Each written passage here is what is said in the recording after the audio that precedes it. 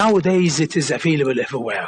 No one can stop the internet. It's almost next to impossible, and you can control with certain programs some of the flow, but not all of the flow.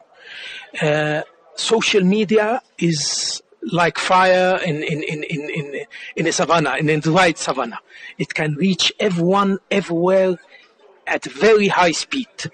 So the problem is not accessibility. The problem is in the content itself. You were talking about any person with a smartphone being a journalist in today's times. Don't you think the credibility of news has become a problem in recent times? The issue of fake news now a major cause for concern in South Africa as well with the advent of social media. How could this issue be resolved and the code of conduct of journalism be upheld? It is a very, very, very dangerous situation that you can't differentiate between the fake and the authenticity of information. You can't differentiate between the real journalist and between who is faking it just to take to attract people for some reason or another. It needs to have some kind of legalization. It needs to have some kind of a legal framework, which most of the countries, the majority of the countries, they don't have right now. It is a new concept.